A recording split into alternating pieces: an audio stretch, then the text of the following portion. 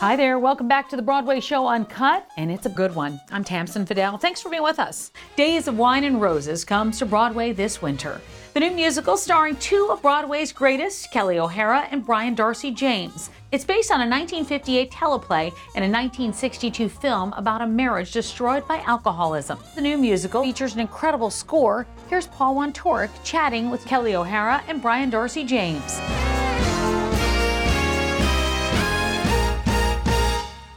I like seeing you two together. I mean, I first saw you together, what was that, 2002, right? Sweet Smell of Success. You weren't the love story in Sweet Smell of Success. No, we did intersect though a lot because our characters definitely were, in cahoots. Yeah, had an effect on the story, but yeah. Yeah. We weren't the primary relationship. But it's funny because, I knew both of you at that time. You were both these up and coming wannabe Broadway stars. Look at you now, 26 credits, I counted, 26 credits, and this is the second together, right. The second of those credits. And you've done so much, and is it crazy to think back to what you were like then? And do you remember first meeting each other? And Yes, I remember. Yeah. Was it for that show that you met? Yeah, when I met you. Yeah, I'd seen him in Andrew Lippett's Wild Party. But then when I was called back when I auditioned for Susan for Sweet Smell, I got called back and had a work session with him. And I remember that very well. Yeah. He doesn't remember it? No, I do, dude. I was debating whether I should tell the story about the eyes. I think this is kind of funny. So I had been working on this for a while. And Kelli came in and auditioned, and we read together. And everybody at the table, behind the table, were looking at, like who were they going to cast? And then Kelli O'Hara walks in, and they were like, oh my God, we have to wrap her up. We have to just get her in. We have to just make sure she can do this. And meanwhile, I've been doing workshops, and I'm like, hey, how about me? I'd like to get wrapped up as well. But they were right. Yeah, they took you for granted. Yeah, no, they didn't. Ultimately, they made a good choice. But yeah, I was like, well, yeah, of course, That's nice. But it must be awesome to now be able to be in a place where you can develop an amazing show like Days of Wine and Roses. And I mean, because you've been actually working on this together for a while, right? Yeah, I mean, the idea came right after Sweet Smell of Success. Wow. So Because that's of her. a while. Because of her. Because you Right. dreamt this up. Well, I wanted to work with him again. The arrow was right. That show shuttered too soon. I met right after that. I met Adam and Craig working on The Light in the Piazza out in Sundance. And that kind of score, that kind of music was really speaking to me. And I was putting it all together. And yeah, I knew the movie. I love the movie for some reason. And I thought it would be a good, weird, operatic, dark, artsy version to write it for Brian and for me. And things take a while, or things happen when they're supposed to, maybe. You can look at it that way. But yeah, I mean, that's a long stretch. 21 years. How incredible that, I'm sure over all those years you see each other and it's like, Days of Wine and Roses, we're gonna do this someday. And now you're finally at that point. It's nuts. Yeah. Yeah, it is. It makes it actually super special in that way because you realize you just never know what's going to happen down the road. You don't know what's going to happen tomorrow, let alone 20 years from today. So to be able to actually be doing this, having done it once already at the Atlantic, and then all of a sudden we're doing it on Broadway, not only is it this amazing fulfillment of this idea that Kelli had, but now it's this big incredible group of people that are putting on this Broadway show. Yeah. That to me is really, really special, and I really feel excited and grateful and astounded by that, actually. And you are stuck still in the late 50s. I mean, Sweet Smell of Success was basically the same time period, 57, 58. And you can almost imagine, so much of Sweet Smell of Success took place in the nightclub scene. You can picture Joe and Kirsten, your characters in Wine and Roses, in the background of a scene, right? Absolutely, at the bar having a Joe, good time. I'm sure, was a huge fan of J.J. Hunsaker reading that column and just being, a wordsmith and being in advertising and marketing and press, public relations. They're kind of cut from the same cloth, Sydney and Joe, in that sense. But yeah, same era, for sure. Yeah. Kind of revisiting sort of something, bookending it, if you will. But who knows? It's kind of an interesting journey. Do you consider this a love story, Days of Wine and Roses? Oh, yeah. Absolutely. Talk about this. Multifaceted. Yeah.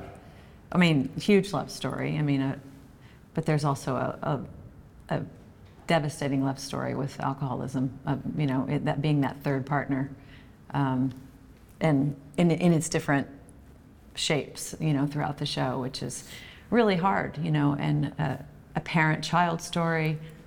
There's a lot, but love is always at the core of everything, and the pain of love is probably the main focus in this show, the pain of those loves, and how love is not always, we put love up as this like wonderful thing, but there's also so much pain in it whenever it rips love apart because of the love of something else. And I don't know, it's very human. I know that very much. I can feel it all the time. No matter what your relationship is to this theme, it just strikes us all. We'll each have our own connection to it.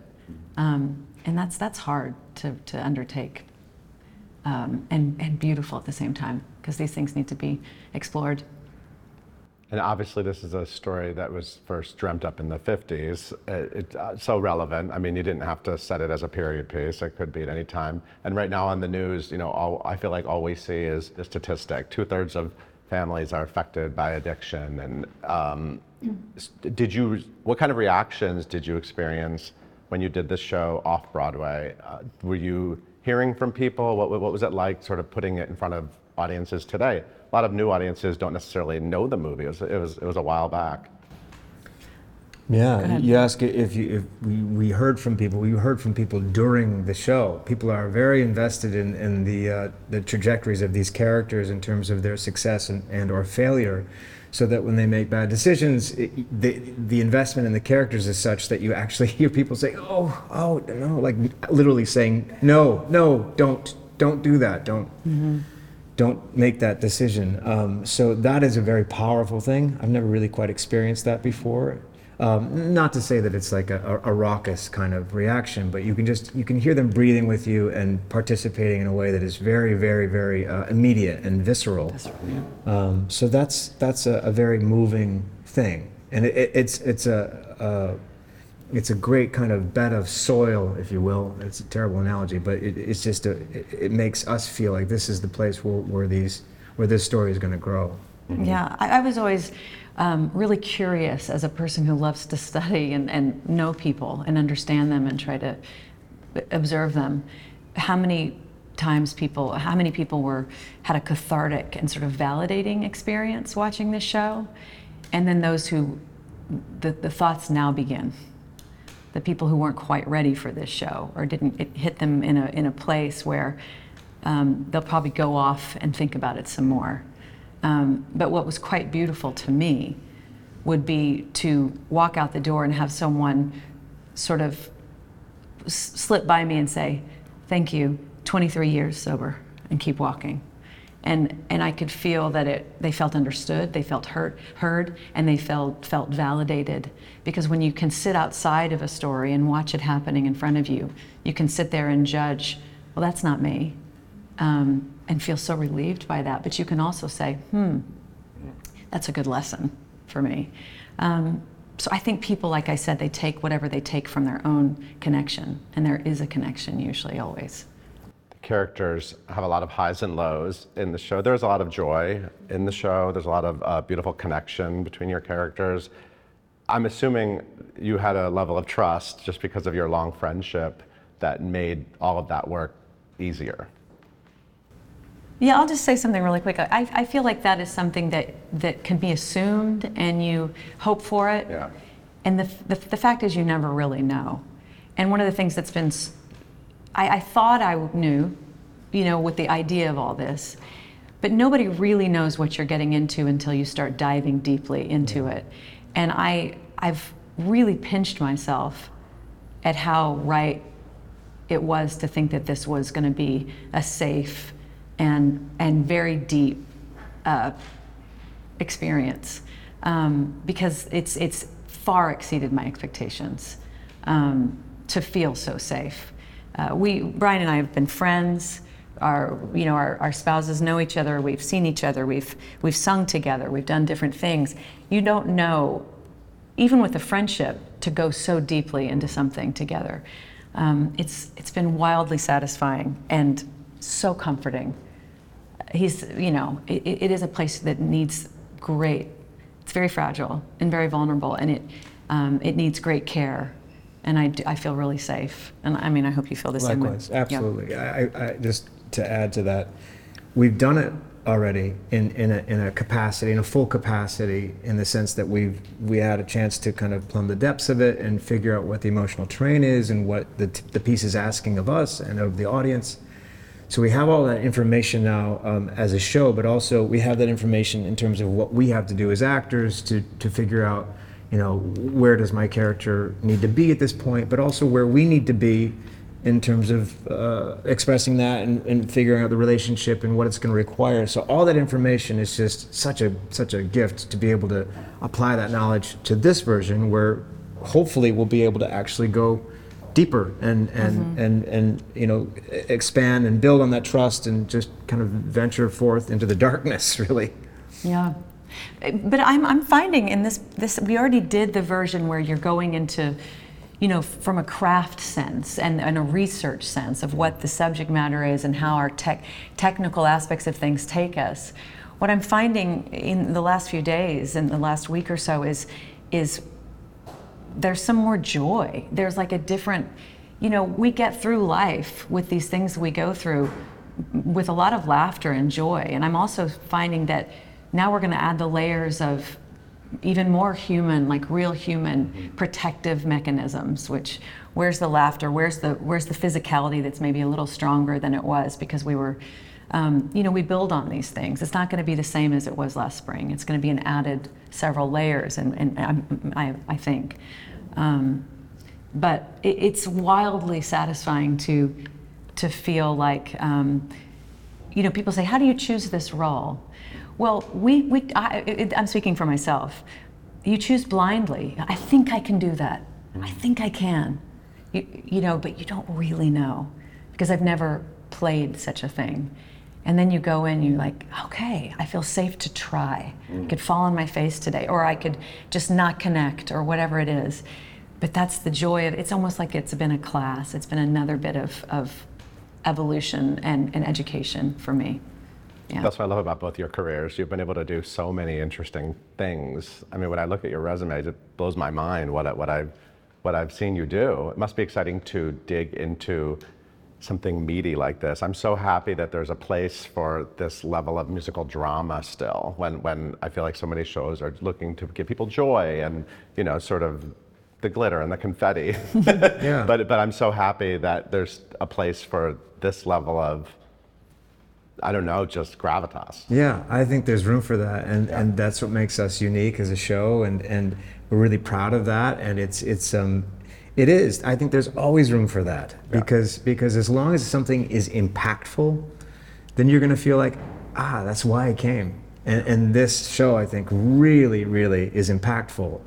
No matter how you look at it, in any capacity, whatever your vantage point is coming into it, you're going to see a very human drama play out right before you that is full of just complete intoxicating joy, and also just super, super harrowing challenges. So, that's what you want, I think.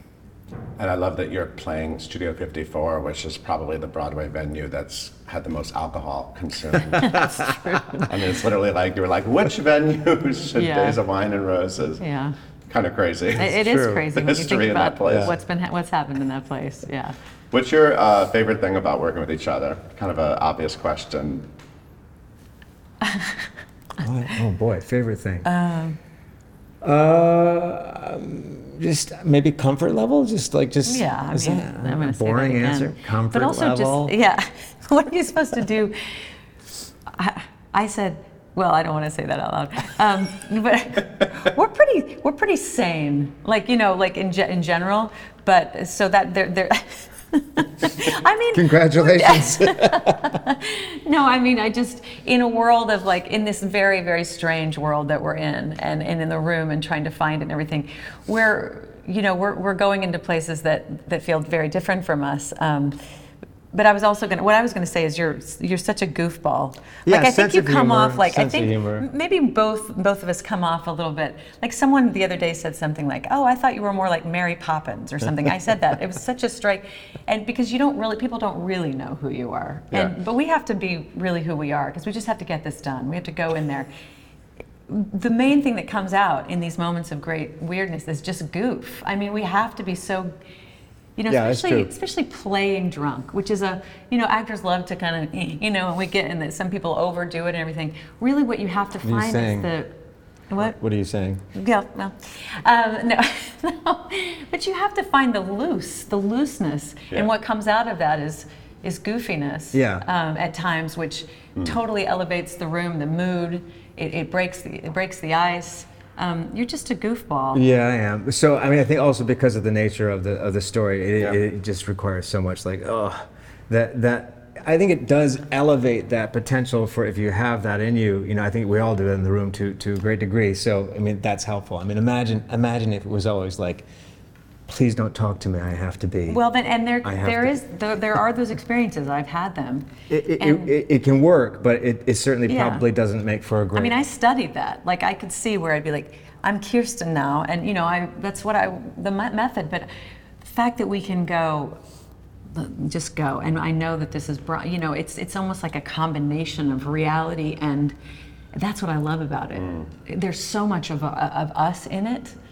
While telling the story that is wildly not us, and case in point, after the show, I would constantly get, "Are you two okay? Like, are you okay?" And I was on top of the world. It's like not only am I okay, but I feel more connected with the work that I've been trying to learn to do, and I'm learning every night more and more. I feel like this is, such a great opportunity. So I'm okay. But I love that we went so in there that it was believable, Do you share in that? You have the high of the art of the experience. Yeah, it's very satisfying to feel like you've been asked to climb a mountain every night, and also be entrusted to do that by Adam and Craig and Michael. I mean, these incredible artists who are trying to create this world. And they're asking us to do that and to walk out and feel like, I may not reach the top, but at least I'm in it. And I think that's what you want as an actor, to be able to kind of be given a chance to exercise all of your abilities and hope to feel a modicum of achievement in doing that.